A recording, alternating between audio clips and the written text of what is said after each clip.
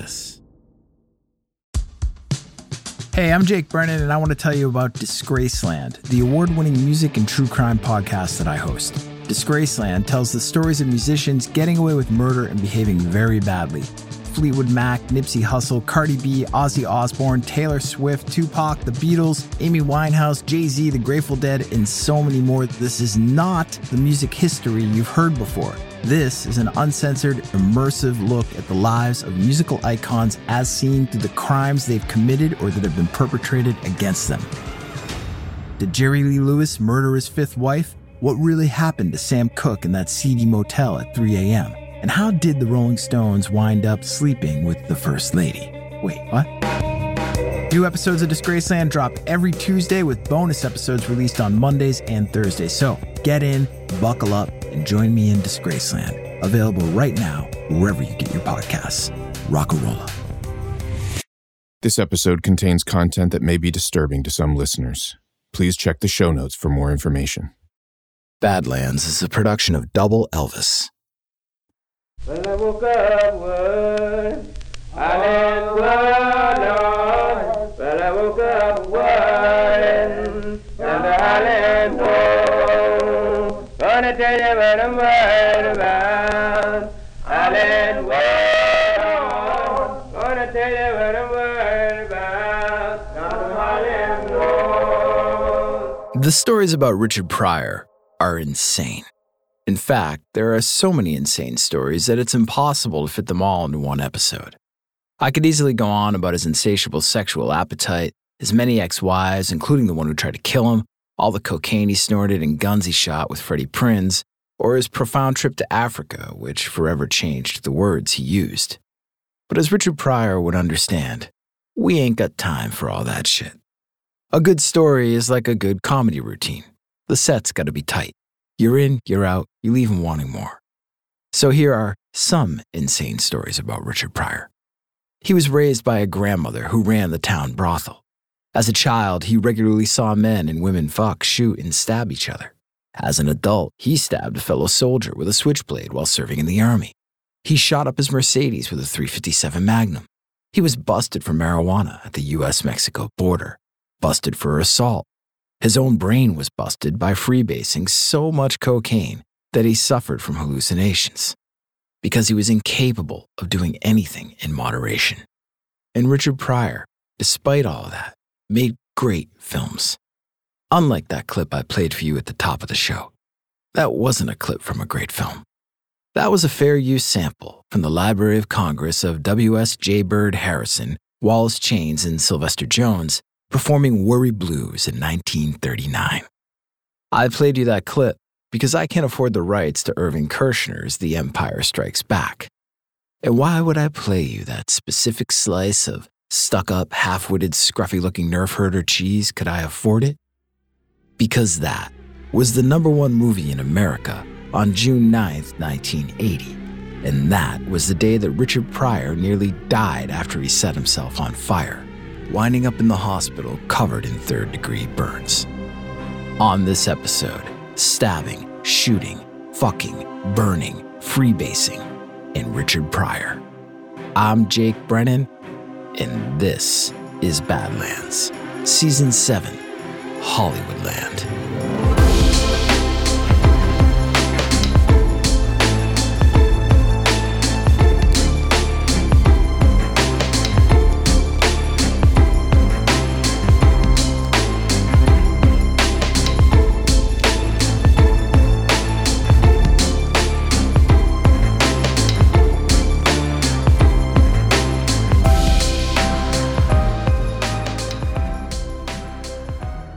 Richard Pryor was in pain. Most of his body was burned. The worst of it, the third-degree burns. They were on his chest, his back, his arms, his neck, and his face. They oozed pus and blood. The doc gave him a 1 in 3 chance of survival. And if he did survive, Richard Pryor would have to face something else besides the pain. He would have to face the fear. The fear that after years of searching, from Peoria to Germany, Youngstown to Pittsburgh, Vegas to Berkeley, and New York to Los Angeles, he had finally found him, the real Richard Pryor. And that guy scared the shit out of him. They all said that Richard Pryor was fearless, that he was a pioneer when it came to what could be said on stage, or what could be written for the screen. That after the paradigm shift ushered in by groundbreaking black comedians including Dick Gregory and Bill Cosby, Richard Pryor was a new kind of comic for a new age. But even Richard Pryor knew that there was a fine line between being fearless and being incapable of living in moderation. And being incapable of moderation was what got him here, covered in third-degree burns, fearing that the real Richard Pryor was about to be revealed to the world. That guy, the real him, he stepped right out of a wall at Richard's home. He stood there in his underwear looking at Richard looking back at him like a reflection in a mirror. And then he said he was the devil, which meant they were both the devil, since Richard and this thing were one and the same. "Are you really me?" Richard asked him, just to make sure. "Yes, I am you," it replied. And then it disappeared back into the wall. At first, Richard wrote it off as the state of his mind. It was just a hallucination, paranoia. Night was day, up was down. And there were no more friends and family anymore, just people in the walls and on the other side of the windows out to steal his money and maybe even his mind. That was 100% the cocaine talking. And I don't mean a couple of lines shared at some chic industry party. I'm talking rocks of pure coke heated up with a Bic lighter until the vapors start to rise and you just breathe in deep. I'm talking freebase, just like Dirty Dick taught him. Dirty Dick had been dealing Richard the good shit for years and hadn't steered him wrong yet. So Richard steered himself right into an empty room and locked the door behind him. Fuck that other guy on the wall. Richard hit the pipe and didn't stop. The binge lasted for, 2-3 days? He dipped a cotton swab in rum and lit it with his lighter. This was his torch. He didn't want to use an actual lighter to heat up the pipe, or else he'd be inhaling lighter fluid. The rum made it less toxic. Thus was the logic of a junkie in the throes of addiction. But this rum was 151 proof, and Richard Pryor was capital F fucked. Fucked up, that is. Before long, the rum was everywhere. It was all over him, and all it took was one flick of that Bic lighter, one spark, for it all to go up in flames. Richard Pryor literally set himself on fire, just like that monk did protesting the Vietnam War. But Richard Pryor was no monk, Jack. Richard Pryor didn't abstain. He indulged in everything. Pussy, booze, cocaine. Cocaine, man, that shit be fucking with you. That shit brought on an entirely different person when you were on it. Or maybe it was the person you truly were on the inside that finally emerged. Like that apparition from inside the wall. The person you hid from everyone else. And as much as you want to deny it, that person is real. But just what was real? Peoria was real. If it played in Peoria, it could play anywhere, or so that old vaudeville saying went.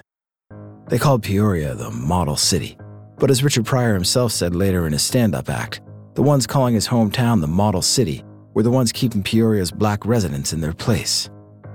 In the 1940s and 1950s, that place was light years from the bullshit family life that played out on Father Knows Best. Sitcoms like that were science fiction. Over on North Washington Street, in the black part of town, Peoria was populated with pimps, drunks, bootleggers, and sex workers. Richard's grandfather owned the local pool hall. His grandmother ran the town brothel. His own mother worked at the brothel. And so, as a kid, Richard Pryor saw some shit. He saw a baby in a shoebox, deader than a motherfucker. He saw a man who lost a knife fight, struggling to push his guts back into his stomach. He saw his own mother in bed with a John. He also saw his mother get hit by his father, and that only happened twice. After the first time, she told him, "Okay, motherfucker, don't hit me no more." And after the second time, she didn't need words. She took one look at Richard's father standing in front of her Pooh Bearing it wearing nothing but a t-shirt and underwear, and she swung her long fingernails at his crotch. Richard's father screamed. Blood ran down his leg. She ripped his nutsack right open. Yes, that actually happened. Look it up. In Richard Pryor's Peoria, this is how you handled your shit. You did it fast, and maybe with your fingernails. Even better, with a knife or a gun. When some guy talked shit to Richard's grandfather in the family tavern, a place called the Famous Door, Richard's father drew a pistol and emptied every last round into his ass. And that motherfucker hit the floor bleeding and screaming, but he wasn't dead. He dragged his bullet-ridden body across the floor, pulled out a knife, and sliced Richard's father right across his leg. And between that and the torn nutsack, dude was good and fucked up for the rest of his life. And that wasn't the life Richard wanted to live, though. Work your ass to the bone in the pool hall, in the cat house, or the slaughterhouse every day, only to get shot up when you were busy trying to get fucked up at the end of a long night. Fuck that. You joined the army, and you get the hell out of Peoria. But even in the service, even in Germany, in Europe, where the world was supposed to be enlightened and free, shit was still the same. 150 bars in Kaiserslautern, and only 3 of them allowed black people to walk through the door. And that shit surprised him. What didn't surprise him was that when his unit was taking in some R&R and watching a melodrama about race and class in America, one of his fellow soldiers, a white guy, laughed a little too hard at the wrong part. And while you could take Richard out of Peoria, you sure as hell couldn't take Peoria out of Richard. Richard pulled a switchblade. He stuck it in the white soldier's back, deep, and then he pulled it out, and the blade glistened with blood, and Richard stabbed him again, and again, and again. He stabbed that dude 6 or 7 times, each time hoping it would be the final blow, and that this backwoods peckerhead honky would just fucking die. But just like the guy Richard's father shot back in the whorehouse in Peoria, this kid lived, and they tossed Richard in a jail cell. He spent his final days as an enlisted man on a cold cement floor. He received the mercy of a base commander more concerned with his own retirement than actually dealing with Richard's mutinous ass. And then he received an early discharge, and he was shipped back home. It was the first time Richard Pryor cheated death, but it wouldn't be the last.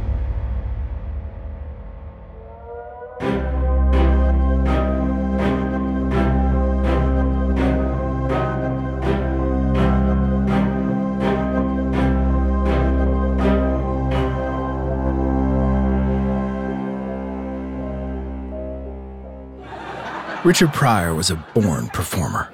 He'd been putting on a show since he was just a kid. And ever since he was a kid, there was incentive to perform. First, it was the reward of the performance itself. His elementary school teacher cut him a deal. If he could actually get to school on time every day, then each Friday afternoon he could perform a stand-up set in front of the class. The next incentive was laughter. It tasted sweet, like revenge, but you could get it without violence. And now, in 1967, at 26 years old, the incentive for Richard Pryor was money. Get on stage, say something funny, make him laugh, get paid, and get the fuck out. It didn't matter if Richard's stand-up at the time was a faint echo of Bill Cosby's shtick. He got paid, didn't he? But as much of a born performer as Richard Pryor was, as much as he learned on the stages of Greenwich Village and beyond, there was always that occasional tough crowd. Like the one at United States Customs on the Mexican border. The customs agent didn't have a laugh or a smile, or he didn't say shit. That dude just looked at Richard from behind his Ray-Bans. One long look as Richard slowly inched his car closer and closer to the checkpoint. And there was no turning around now, no takebacks. Richard was in this, and he was fucked. He pulled up to the checkpoint and applied the brake, and the agent got close. Craned his neck to look in the back of the car. What were you doing in Mexico? Just visiting. Seeing the sights, it was good, real good, muy bueno. Richard didn't say anything about the Tijuana brothel he visited or the women he fucked or the tequila that flowed like an honorary body fluid. And the agent kept on with that long look. And then he pointed to an area off to the side. Pull over. Richard Pryor had been in Tijuana because he was running away. Not unlike he had run away from Peoria to the army all those years ago. But now he was running from responsibility. His girlfriend was 9 months pregnant, and she wanted Richard to commit. She wanted Richard to settle down and start a family. He'd already done that once before. It didn't end well. He didn't feel like doing it again. Not right now. So instead, Richard jumped in a car and just drove. Getting over the border was easy enough. Coming back was another thing altogether. There wasn't a joke or a well-rehearsed routine that was going to get him out of having his car searched. He didn't even try. The customs agent poked around and found a little grass. All right, that was Richard's fault. He should have smoked the rest of it before he hit the road. And the agent examined it with his eyes and decided it was an ounce. An ounce? Damn, there's barely enough to roll a joint. An ounce's ass. Running away from his problems was proven to be a less than brilliant plan for Richard Pryor. Thankfully, business was booming. He was making that money, so his wallet was fat. He could afford to pay his own bail.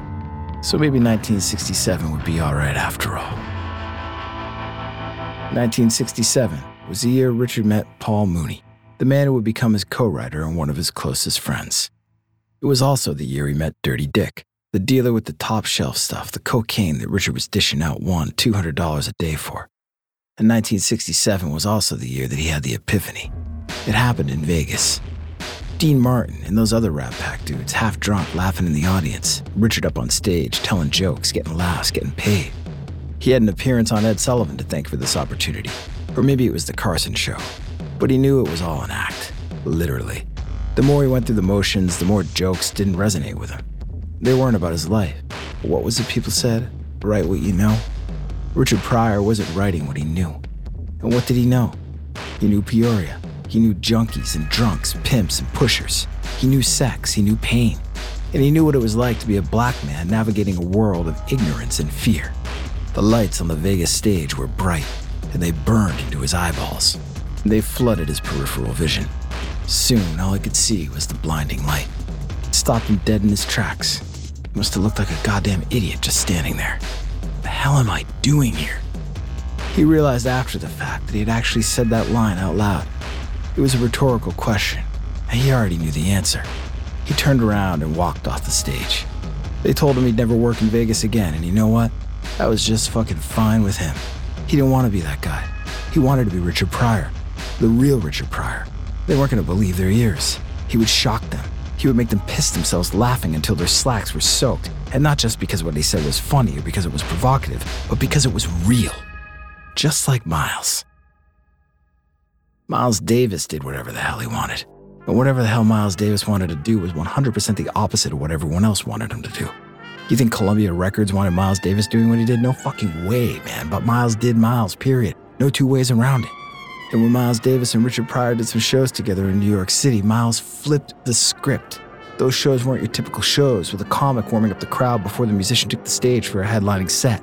Miles told Richard, "Hey man, you open up for me." And that was far out. That was Miles Davis giving Richard Pryor his blessing. That was Miles saying, "I see what you're doing. I hear you. I feel you." But just as Richard Pryor's realness was having a profound effect on his career and on the evolution of American comedy, it was making everything else in his life worse. Every year was some new bullshit. He was arrested again for getting in a fight with the guy working at the desk at his apartment building. That dude sued Richard for $75,000 and won. And then there were the girlfriends and the ex-girlfriends and the wives and the ex-wives. They were piling up. Some were coming after Richard for child support. Some were coming for blood. Some had lawyered up. Some had warrants. And as the 1960s turned into the 1970s, Richard Pryor was a wanted man. But Richard Pryor wanted something else.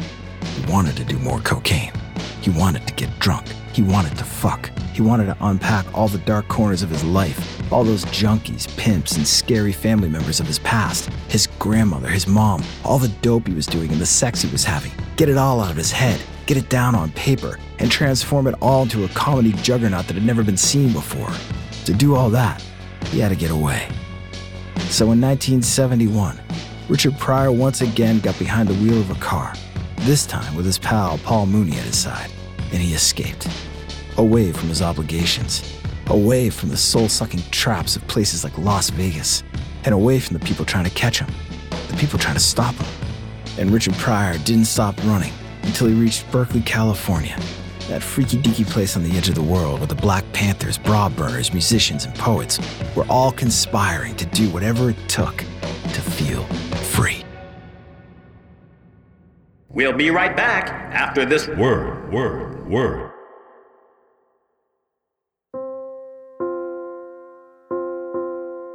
The gun was on the nightstand inside his Northridge home.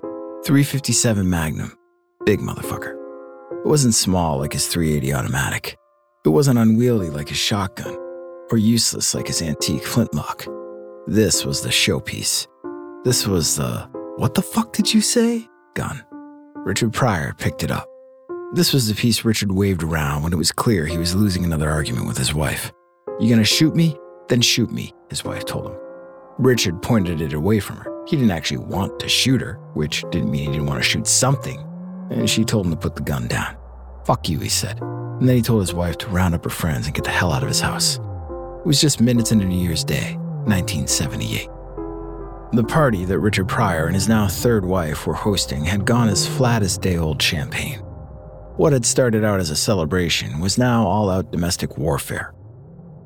Moments ago, Richard and his wife had shared a midnight kiss, and now they were at each other's throats. Didn't help that they were drunk and high on some of Dirty Dick's supply. Richard decided that his wife and her friends weren't moving fast enough. He pointed the magnum at the ceiling and pulled the trigger. The gun fired and the bullet blew apart the $10,000 Tiffany chandelier hanging from above. And the women moved faster now. Outside, they piled into a Buick. Richard got into his Mercedes, turned the key in the ignition, put it in drive, and then he drove it straight into the Buick, over and over. The women screamed. They ditched the Buick. Richard followed suit and stepped out of the Mercedes. He didn't know what his wife's next move would be. Maybe she'd push him aside and take the Benz. Get the fuck out. Maybe it would be the last time. Maybe she wouldn't come back. Richard didn't care. But all the same, he didn't want her getting in that car. Not because she'd leave, because if she did, then she'd win. And Richard Pryor wasn't about to lose another argument. Fuck that. So he jumped in between his wife and the Mercedes, pulled back the hammer on the Magnum, pointed it at one of the tires, and pulled the trigger.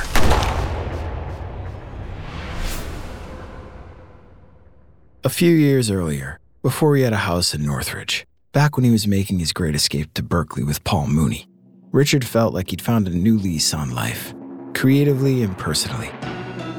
Here in the Bay Area, hippies were protesting the war. Black people like him were declaring that they were somebody. He started hanging out with freedom fighters like Angela Davis and Huey Newton, with poets like Al Young and Ishmael Reed. Intellectualism didn't have to be a dirty word. You could be smart and cuss like one of the women who worked at his grandmother's brothel. The two weren't mutually exclusive. That was the lesson, along with the realization that he had a life's worth of material to draw from. A lesson he took with him when he moved down to Los Angeles. It was all about being fearless. There it was again, that word, fearless, the word that everyone was using to describe him. In reality, Richard Pryor just didn't give a shit anymore. He didn't give a shit that his material was obscene, that it was profane. But hey, selling over 1 million copies of a live comedy record, holding down the #1 spot on the Billboard R&B chart for 4 straight weeks for a live comedy record, and then winning a Grammy Award for a comedy record, that he could give a shit about.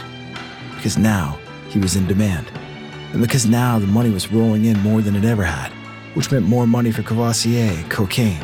But whether it was getting profound, getting laughs, getting famous, or getting high, Richard Pryor did nothing in moderation. Which was exactly why Mel Brooks hired Richard Pryor to help write a script for his next film, a Western satire about a black railroad worker who's appointed sheriff of an all-white town. Mel Brooks wanted this movie to not just be funny, but to be outrageously, shockingly funny.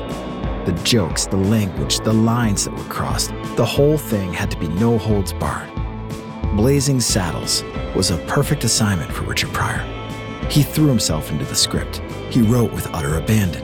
He helped create not just one of the funniest Mel Brooks movies, but one of the funniest American comedies of all time. And he did it while under the impression that he, Richard Pryor, would also play the lead role of Bart, the black sheriff. Richard often acted out lines and scenes in the writer's room. Everyone involved in the movie could see it. He was the obvious choice. But at the last minute, the studio revealed that they thought otherwise. They claimed that Richard lacked acting experience, but there was something else. His reputation was equally lacking. His drug use, his run-ins with the law, the simple fact that he was, by 1974, one of the most controversial people in Hollywood. Warner Brothers took the safe bet for a movie that was all about taking huge risks, and they cast Richard's friend Cleavon Little as Bart instead. Richard walked away from the experience confused and disappointed, and more than a little mistrustful of the powers that be in Los Angeles. He felt used by Mel Brooks, used by the studio. He wanted to prove them all wrong, that not only was he not an unreliable cokehead, but that he could act, and not just in a Mel Brooks satire. He took a lead role in Blue Collar, the directorial debut by Paul Schrader, then best known for his screenplay for Martin Scorsese's Taxi Driver. Along with Harvey Keitel, Richard Pryor played a disgruntled auto worker who decides to rob his union local. It was a role unlike anything he played before, and he never did anything like it ever again, because it was painful. You had to look inward to act in a drama like that. Go deep into the recesses of your own mind. Not that that was different from comedy, but at least the payoff in comedy was a laugh. There was a release. When comedy hits, Richard once said, it's as close to flying as man gets. When you're on and rolling, nothing comes close. Not cocaine, not even pussy. Capital A acting wasn't pussy or cocaine, and it sure as shit wasn't comedy. Richard was exhausted when the shoot was over. Just like Blazing Saddles, he walked away from Blue Collar confused, disappointed, and frustrated. The movie didn't go anywhere. Critics loved him in it, but critics didn't pay the bills. So in order to not feel much of anything, Richard did more cocaine, and then he did some more. And by New Year's morning in 1978, he wasn't even sure what he was supposed to feel anymore. And honestly, he didn't give much of a fuck. The second bullet hit another tire. The tire hissed aggressively. Richard Pryor reloaded the Magnum. He aimed it at the Mercedes again and fired. Fuck this car. Fuck this marriage. He reloaded and fired again. And by the time the police got there, the car was shot to shit. They took Richard downtown. Assault with a deadly weapon. Pretty soon, wife number 3 would be ex-wife number 3. But not before wife number 3's friend, sporting a new neck brace, walked into LA Superior Court with the story of how Richard orchestrated a, quote, unprovoked attack when he chased them from his house in the early hours of New Year's Day.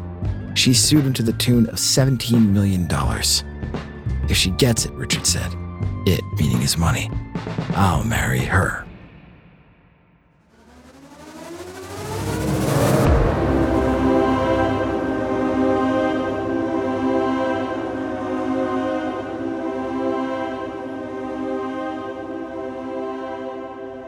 On June 9, 1980, Richard Pryor's addiction to freebasing cocaine reached a harrowing new low. That was the day he set himself on fire. Neighbors watched as he ran down the street screaming, his body engulfed in flames. It took 6 weeks of skin grafts, plastic surgery, and physical therapy, and even then it was still a long, hard road to recovery. On July 24th, during his first interview after being rushed to the hospital, Richard denied that he was freebasing cocaine when the accident happened. In this version of the story, someone accidentally spilled some of that high-test rum on him, and when he went to innocently light a cigarette, he was on fire. But that wasn't the truth. That was a story meant to hide the real Richard Pryor from the public. Years later, in his 1995 autobiography, Pryor Convictions, Richard described how he had smoked so much rock that day that he actually ran out. He was alone, miserable, afraid. He just needed to get higher, to smoke more. Cocaine was always the answer, no matter the question. But with no drugs in the house, what was he going to do? He started to laugh, and then he was crying. He needed to do something to make him feel less feelings. Feelings hurt. Feelings dragged you down. Feelings took you back to places like Peoria and to jail cells in Germany. He grabbed a bottle of booze and dumped the entire thing on himself. He was still alone, but he no longer felt scared. He stood in silence and waited for his moment of zen. And then the door to the room flung open. His cousin stood in the doorway. He saw that Richard was holding his Bic lighter in his hand and that he was soaked. Wait, Richard, what the fuck are you doing? Don't be afraid, Richard said. And then he flicked the lighter. And his body was swallowed by fire. And by Richard Pryor's own account, that accident was no accident. And by the account of his fifth wife and widow, Jennifer Lee, it was very deliberate. In a 2019 documentary about Richard's life, Jennifer Lee said that he had tried to take his own life, but instead of dying, he lived. He lived to become front-page news for all the wrong reasons. He lived to become a cheap punchline. He lived to make a bunch of bullshit movies, cringy comedies like The Toy, that I actually love, by the way, pointless franchise cash-ins like Superman 3. He lived to make money. And in fact, that's why he kept saying yes to the movie roles, for the money. Just like back when he was another funny guy on a Vegas stage with a pocket full of stupid gags. Fuck art. This wasn't Berkeley in 1971. This was Hollywood in the me decade. Who cares if most of the movies he made were disposable? He got paid, didn't he? And those disposable comedies also served as a cover for the real Richard Pryor. The one who couldn't stop. The one who, even after his near-death experience, couldn't shake the habit. Even when he got MS, he still chased pussy and cocaine from the confines of his wheelchair. Right up until the day he died in 2005, a heart attack at the age of 65. Zero moderation. Those who knew him best weren't surprised in the least. As his great friend and co-writer Paul Mooney once said, Richard is a junkie first and a genius second. Always. It's a tragic truth about one of our greatest comics. One that ought to be in pictures. I'm Jake Brennan, and this is Badlands.